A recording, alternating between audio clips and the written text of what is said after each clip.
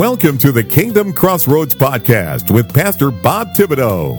Pastor Bob conducts personal interviews with Christian influencers from around the globe, helping Christian authors, recording artists, CEOs, entrepreneurs, nonprofit leaders, and yes, pastors and ministry leaders to get the word out about what they are doing to impact the world with the gospel.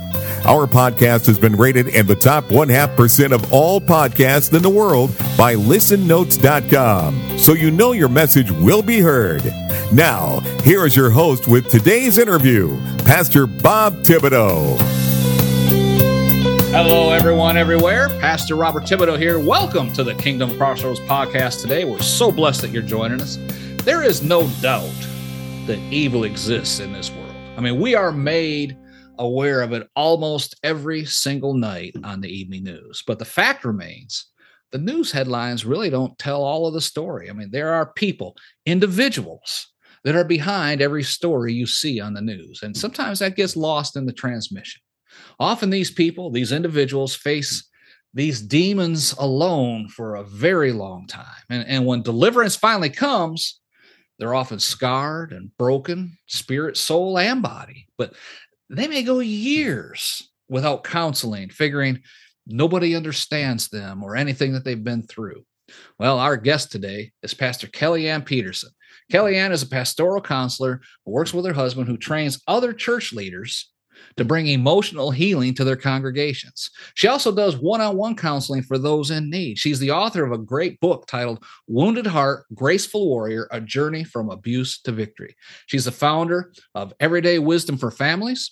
You can obtain information on these services at everydaywisdomforfamilies.com or also her website at journeytoshalom.org. Amen. Help me welcome to the program, Kellyanne Peterson. Kellyanne, it is such a pleasure to have you with us today. Thank you for coming on the show. And thank you, Pastor, for inviting me. It's always great to talk with a like-minded believer. It's just lovely. So thank Amen. You so much for having me here. Amen. Now, other than that brief information I just shared, can you tell us in your own words, who is Kellyanne Peterson? Well, the title of my book is a little bit of a hint. My mother, this is kind of silly sounding, but at 12 years old was given the name Kellyanne. At 3 years before I was born, she had a boy. And back then you didn't know what it was until it came out. And she said, I was so sad. It was not my Kellyanne. Then she had another boy. I'm so sad. It's not my Kellyanne. Finally, I came and she said, I cried when you were born because I finally had my Kellyanne. She held on to that name from age 12 to age 24. Wow. And if any of you know middle school girls, we don't hold on to names like that. I mean, at 12 years old, my daughter was going to be named Thumbelina. So that never happened. And she's not? So, many years later, my mom called me Kellyanne most of my childhood, but then I had a younger sister named Anne Marie, and things got confusing after Anne Marie came along. So I just dropped to Kelly. And fast forward to 2009, when the Lord really called me full-time into this ministry. He said, I need you to go back and take your name. And I was like, go back and take my name? What does that mean? He goes, go look up your name. Go find out what it means. I'm like, okay. So I go away, find out what it means. Well, Kelly means warrior. And I'm like, okay, well, Lord, it means warrior. I kind of knew that.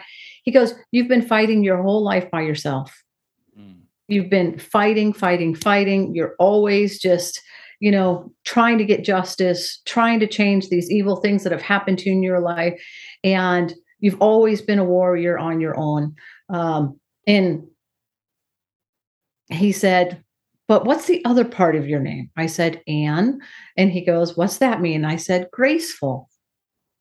And he says, I have called you to be a graceful warrior. Amen. Since before you were conceived. I gave that name to your mom at 12 years old. And that is not only your name, but that's your life's calling, to be a graceful warrior for families, for the wounded hearts, for my broken children. And now you'll never fight alone. Amen. Amen. That's awesome. Awesome. So there you go. And your story includes the Lord's intervention to prevent demonic possession. Can you explain about this? What that means? Just a little. Yeah. Yes. Yeah. So I was a victim of child abuse, which set me up perfectly to marry a domestic violence husband. Those kind of go hand in hand a lot because I didn't realize he was abusing me. At one point, his drinking had gotten very severe, and a lady, actually his mother, who was also an alcoholic but not violent, had come to visit, and she gave me a Bible in a translation I could understand, because the only Bible I had was King James, and I would get confused with the pronouns, the these and the thous and stuff. Eventually I was like, who's talking now? I don't know who's talking anymore. And so she gave me I think it was called The Way. It was, I think it was back then, it was something like a Living Bible translation today. And I'm reading this. She was there for like a week, and I'm like, oh, good. She's keeping him happy, and I'm going to read this Bible. So I just was like, wow. I started in Genesis, because where else are you supposed to start? I didn't know. At the beginning. Yeah, at the beginning. And I just couldn't believe all this cool stuff. Now, as a kid, I was semi-raised in the Baptist church. Like my parents, there was a bus ministry, so they were just like, you kids go. So they never went. And I went for a couple of years, and I just remember, like, this Bible stuff is cool. Like, and the pastor always said, God's the same today, tomorrow, and forever. So if that's the case, then this stuff is like still could happen today. And for whatever reason, I just always internalized that. And sure enough, my mother-in-law left. I kept reading the Bible. My husband was pretty mellow at this time, but my daughter at the time was about a little under 2 years old. And I heard her walking up the stairs, and she's going, Mommy, Mommy, Mommy. And I'm like, I'm like half asleep, so I can't really see. The room's dark, and I just have my arms out, and I'm kind of trying to reach for her over the side of the bed, and I'm going to pick her up off the side of the bed and pull her onto my chest like I normally do. And so when I go to do that, all of a sudden, these hands, like massive hand, that was larger than my face, went over my whole entire face with this incredible bright light, like a blinding light, but you can still see. And said, don't do it. It's the devil. He is here to take you over, like to completely possess me.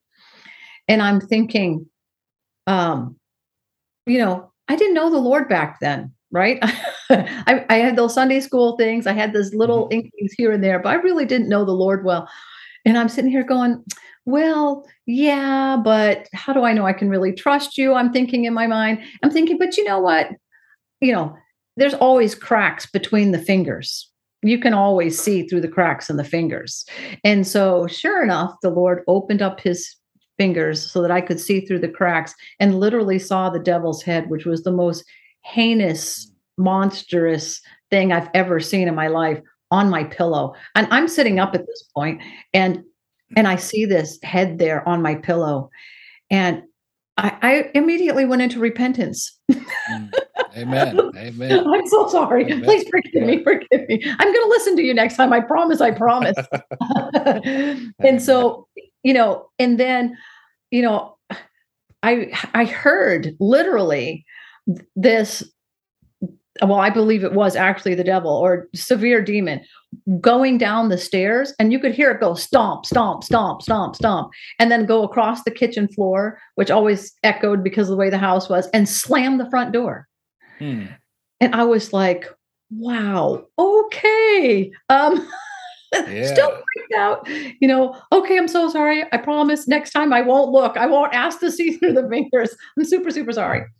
Anyway, so then, the hand's gone, everything leaves. And I'm still really freaked out. So I go over to, my husband, my late husband, he passed away a few years later. And I'm shaking him like, wake up, wake up. I'm terrified. I can't go back to sleep with all this stuff here.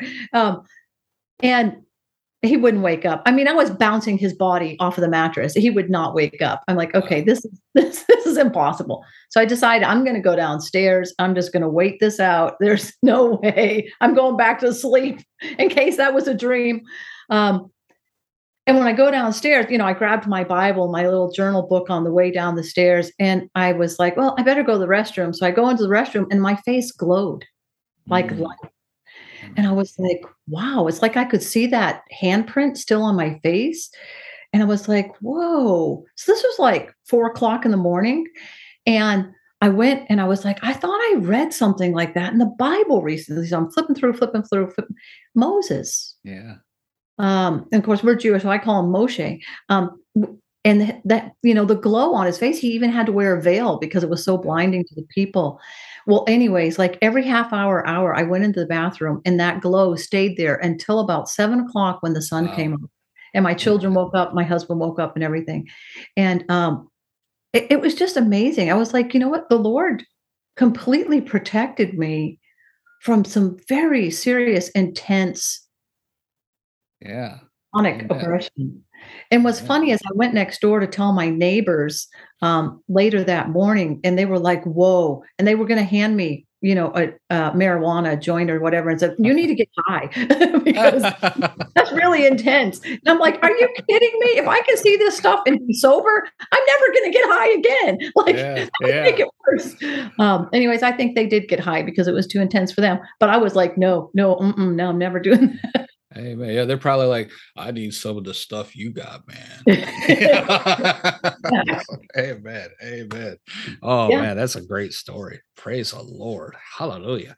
One thing I noticed as I was preparing for the interview today is how you are involved in helping people to escape from and overcome the emotional and spiritual scars of abuse.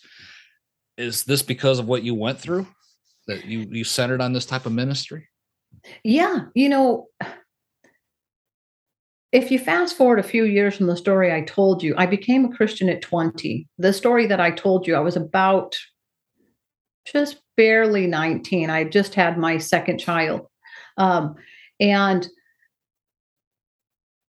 when I met the Lord, I got introduced to Francis McNutt's ministry.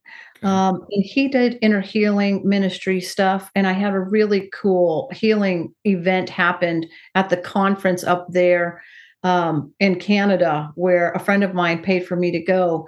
But these things just frequently happened, even just in my prayer time. Like the Lord would just show up and, I'm journaling everything out, the issues that I was dealing with, and he would just show up. At one point, I was under investigation for my children as a neglectful parent, because I was. When I broke up with my husband, before I became a Christian, my house kind of became a party house. Now, I wasn't drinking and partying, but everybody I knew who was also 19, 20-year-old in my town were like, hey, a house with no parents. That's the place to go have a beer. And then some, but nonetheless, they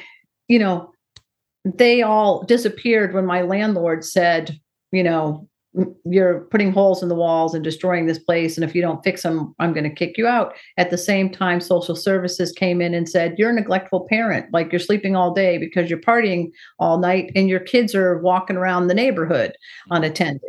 And they were right. All those things were true. And so, I'm sitting here, all of my so-called friends had disappeared, pretty much straight out of the story of the prodigal son, right? When he needed all those people who used up party's over. Yeah, they were gone. No help there. And I'm sitting here, my daughter came in and she was complaining about some kind of conflict between her and her little brother. And I looked into her eyes and I literally saw all the way through her eyes and into her soul. And she was an empty shell of a person. And I don't remember what I told her because I was so consumed with what I just seen. And she leaves the room. And I just right then just said, I'm so sorry. Like, I have tried to do all of this in my own strength, and I am so wrong. And please help me. And once again, I just, out of the blue, this big, huge voice said, I'm going to teach you. I'm going to teach you how to be a mom. I'm going to teach you how to break this abuse off of your life. And if you will just, surrender your heart to me. And I was like, I commit to you 110%. And now it's funny because this is how we think, right? I'm going to give you 110% of full obedience, Lord, for a year. For a year. And if you can make it for a year, then good. And if you don't, I don't know what I'm going to do next. But for right now, I'm committing to a year, 110%. Well, anyways, I'm still at 110%, and it's been 30 something years now. Amen. Amen. But he did. And so it's funny, he said, go to church. And so all I know is to go back to the little Baptist church I went to as a kid. And it's funny when you read that story in there, I tell you like how nervous I was. And everybody's like, well, who got you saved? And I'm like, well, Jesus did. He kind of just showed up and said, do this. And they were like, well, but did you do the salvation prayer? And I'm like, why? What's more than, okay, I screwed up and I commit 110%. Is there more to it than that? Yeah. Anyways, the Baptist church did believe there was more to it than that. I got water baptized and did the official. Well, actually, when I went to do the official repentance prayer with my pastor, I said, I'm sorry, I really don't want to repeat you in this prayer because I've done that like 3 or 4 times as a kid and it never seemed to help. So can I make up my own? Amen. What did he say? I think he was a little put out, but he let me do it anyways. Amen. Yeah, when I got born again, without going into the story, my listeners have heard it several times, but it was a little empty apartment in Columbus, Georgia, and wasn't nobody around. And long story short, I had made the decision to kill myself. And, the only reason I didn't do it at that point in time, because I wanted to tell my kids goodbye. So I was going to call them the next morning before they went to school, and then that would be it. But God had the Bible sitting there, and I said, well, if I'm going to meet God tomorrow, I might as well see what his Bible has to say. And there was a way of reading the Bible through in a year. So I picked, okay, today's January 25th, whatever, read Psalms 34. And I got down to verse 7, and it said, the Lord has heard this poor man cry and shall deliver him from all his troubles. And immediately, you talk about glowing and stuff, the whole room lit up, and I had like oil poured. I know I was born again that day because I had just got done praying, God, if you can do anything, you better do it now, because otherwise I'm out of here. I'm done, and he did.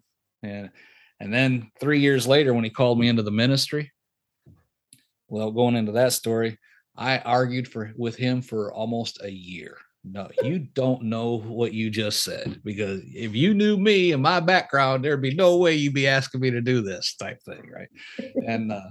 And he said, because of what you've been through, I do need you, and so I said, well, I did the same thing. Well, okay, I'll try it. I'll try it and see how it goes, but my stories, my testimony and stuff like that, people were responding to it. And yeah, it's amazing how God can turn, our hurts into helping someone else from their hurts. And it's simply, I've never repented, but we're talking about so I didn't have anybody leading me in prayer, that's the purpose. I was inserting that there. And I just said, God, if you can fix me, you better do it, because otherwise I'm checking out. Type thing. And that was my salvation prayer right there. But what I got, I knew I had to go to church after that. So I went to a Baptist church in Louisiana. And they said, well, have you been baptized? Oh yeah. I baptized in the Lutheran church when I was like 2 years old. No, that don't count. That doesn't count. Not to a Baptist. No, that doesn't count. That don't count. The whole place laughed. They say, yeah, that don't count here. Amen. Praise the Lord. Well, something else happened as well to you, or should I say almost happened. Can you share with us? Well, first, before I get into that, because you've been talking about the abuse that you were going through, how did you stop this abuse for yourself and others? What happened there? Well, I'd gone to a codependency class, and that made me very angry because a lot of the counseling that's out there in the world today brings up all your stuff, but it doesn't really have anything besides coping mechanisms to resolve it. And so I have this phrase, and hopefully nobody takes it the wrong way, but there's not a lot of hope in cope. Like cope can get you through a crisis, but it just can't sustain you for the rest of your life. And so anyways, I'd come home and I was I was going to pick up my children, and I was angry, and I was driving down the street, and not angry as so much as like I hated somebody, but angry, like there's got to be a better way. Like, Yeshua, you can heal somebody's, leg. You can make the blind people see. Why can't you do anything with like this kind of stuff? Mm-hmm. And so I was driving down the street by my parents' house, and I heard him say, the abuse ends with you. And at the same time that he said that, an electric transformer blew up. Oh, wow. So the whole ground shook. The light was just boom. And he said, the abuse ends with you. And I was like, whoa. Yeah. And so I'm like, so what do I do with this big word? I mean, it sounds lovely, but there's got to be something to it. And he really started showing me. And believe it or not, at that time, I joined a woman's Bible study, and this lady loved word studies. So she would take like the word faith and go through the whole scripture, and you're reading 600-700 verses on the word faith, right? So you see every context, everything that's going on.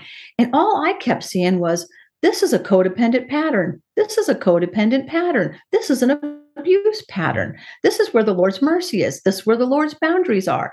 I mean, I'm just seeing all these pieces put together, and I really just started implying that. And I think the biggest lie belief that I had was that, when you're a victim, you're passive, right? And so the Lord was passive. He let him do it again, again, again, again. Just love your neighbor, just love your neighbor, just love your neighbor. And yes, please do that. But there's boundaries are truly the Lord's mercy. Like they're there for protection. Mm-hmm. And I learned as years go by that codependency is false mercy and grace. Because mercy and grace have to have boundaries. Like Israel, my people, were not allowed to continue to sin forever. They just weren't. Eventually, they had the consequences of these decisions. And yes, the Holy Spirit is gracious and things, but I've worked in the prisons, and I'll tell you, people go to jail. Yeah, they do. They go to jail for the evil things that they've done. And unfortunately, not all of them do. And some of them I wish still did. I did this prayer time with this other pastoral counseling lady. And she was like, okay, so what does the Lord want you to know? Like, let the Lord take you where you're supposed to go. And I found myself underneath a kitchen table. And underneath this kitchen table were a bunch of people with boots on that were pointed, that were sharp, that were, would kick you at any moment. And so I'm crouched underneath this table. My hair's in tangles and mess. I've got dirt all over my face. My clothes are torn and filthy. And I'm underneath this table, and there's just, everything's terrifying, and when I try to look out from beyond the table, everything's black and dark and scary. And she goes, well, and where is Jesus in this picture? And I'm like, I don't see him down here. Like, Like, this is horrible. This place is horrible. And she's like, so I described her what I just told you. The people are going to kick me if I even move. And if a piece of food falls on the floor, I'm like fighting for it. And there's other people down here, but I don't necessarily see them, but I know they're there. And I'm like scrambling on the floor to try to get this food and stuff it in my mouth as quick as I can. And then she goes, well, are you ready now to ask him if he would come into this place with you? And I'm like, okay, I mean, I know he's safe now, so whatever Jesus does, I don't know, but he might do something. And so I see him like sitting right on the outside edge of the table, and he's got his hands, and he's like, come out. And I'm like, no, if I move, they're going to kick me. Like, I'm going to be beaten down if I move. And he goes, well, okay. So he sits down, and he comes underneath the table with me. And now he's sitting underneath the table. Like, just still not completely underneath it, but part of his hands are, his feet are. And I'm like, okay, so maybe I can just move over towards him a little bit. And so I reach out to grab his hand, and he takes my hand, and then he takes the other, and then he slowly helps me get up. Now, I've been underneath this table so long that I can't stand on my legs. They're like weakened from being in this position for so long. And so it takes him a while to get me to stand up and be stable. And then finally, because I only see him, finally he goes, would you like to see what's in this room? And I'm thinking, no. I mean, these are all these horrible, sharp, evil people who are going to kick me and beat me down in any second. And I turn, and it's like a banquet room. And it's full of light and colors and beautiful food and all this stuff. And it's just absolutely amazing.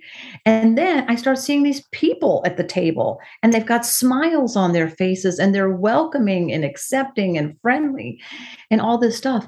And he said, the scripture, he was saying that, the scripture that talks about the Samaritan woman who says, but even the dogs get the crumbs from the table. Mm-hmm. And Jesus later says, your faith has healed you. But he looked at me and he said, I've never called you to be a dog. Never called you to be a dog. Amen. I've always called you to be a daughter. And this banquet is for you, because the daughters of the king sit at the banquet table. Amen. And I don't know how to explain it to you, but my whole life as a child, abuse victim, as a domestic violence victim, I thought I was the dog. And those little pieces of food that were falling off the table were love and acceptance. Yeah. Hey, folks, Pastor Bob here. We're all out of time for this portion of today's interview with Kellyanne Peterson, who's the author of Wounded Heart, Grateful Warrior, A Journey from Abuse to Victory. This details her journey from a domestic abuse victim to victor through Christ Jesus. Amen. Kelly is now a pastoral counselor who trains other church leaders to bring emotional healing to their congregations. She also does one-on-one counseling for those in need. Now, I want to encourage you to drop down into the show notes and pre-order one or more of the copies of her book, because this would make a great resource for pastors and church counselors as well.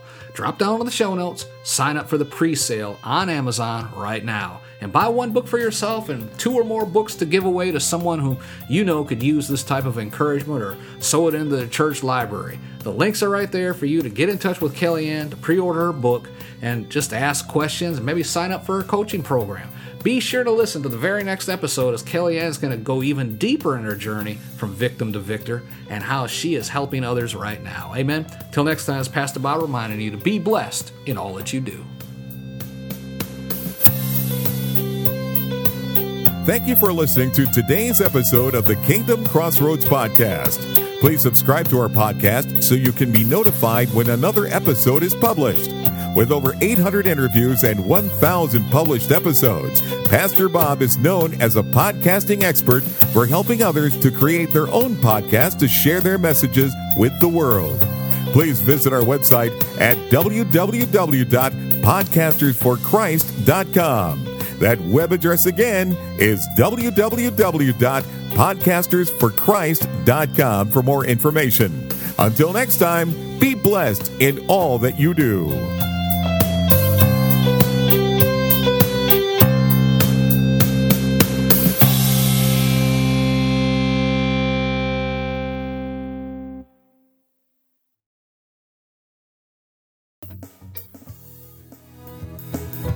Are you a Christian entrepreneur, coach, or author with a message that needs to be heard? Picture this: your voice reaching thousands, your story inspiring hearts, and your business flourishing like never before. Introducing Faithcasters, the ultimate platform that connects faith-driven professionals like you with the power of podcasting. Become a sought-after guest on faith-based podcasts. Share your unique insights and connect with like-minded individuals who share your passion for faith and entrepreneurship as well. Imagine your expertise reaching a wider audience, expanding your network, and propelling your business to new heights. Well, it's all within reach with Faithcasters. So don't wait. Take the first step today on your journey to greatness by visiting our website at faithcaster.org. That's faithcaster.org.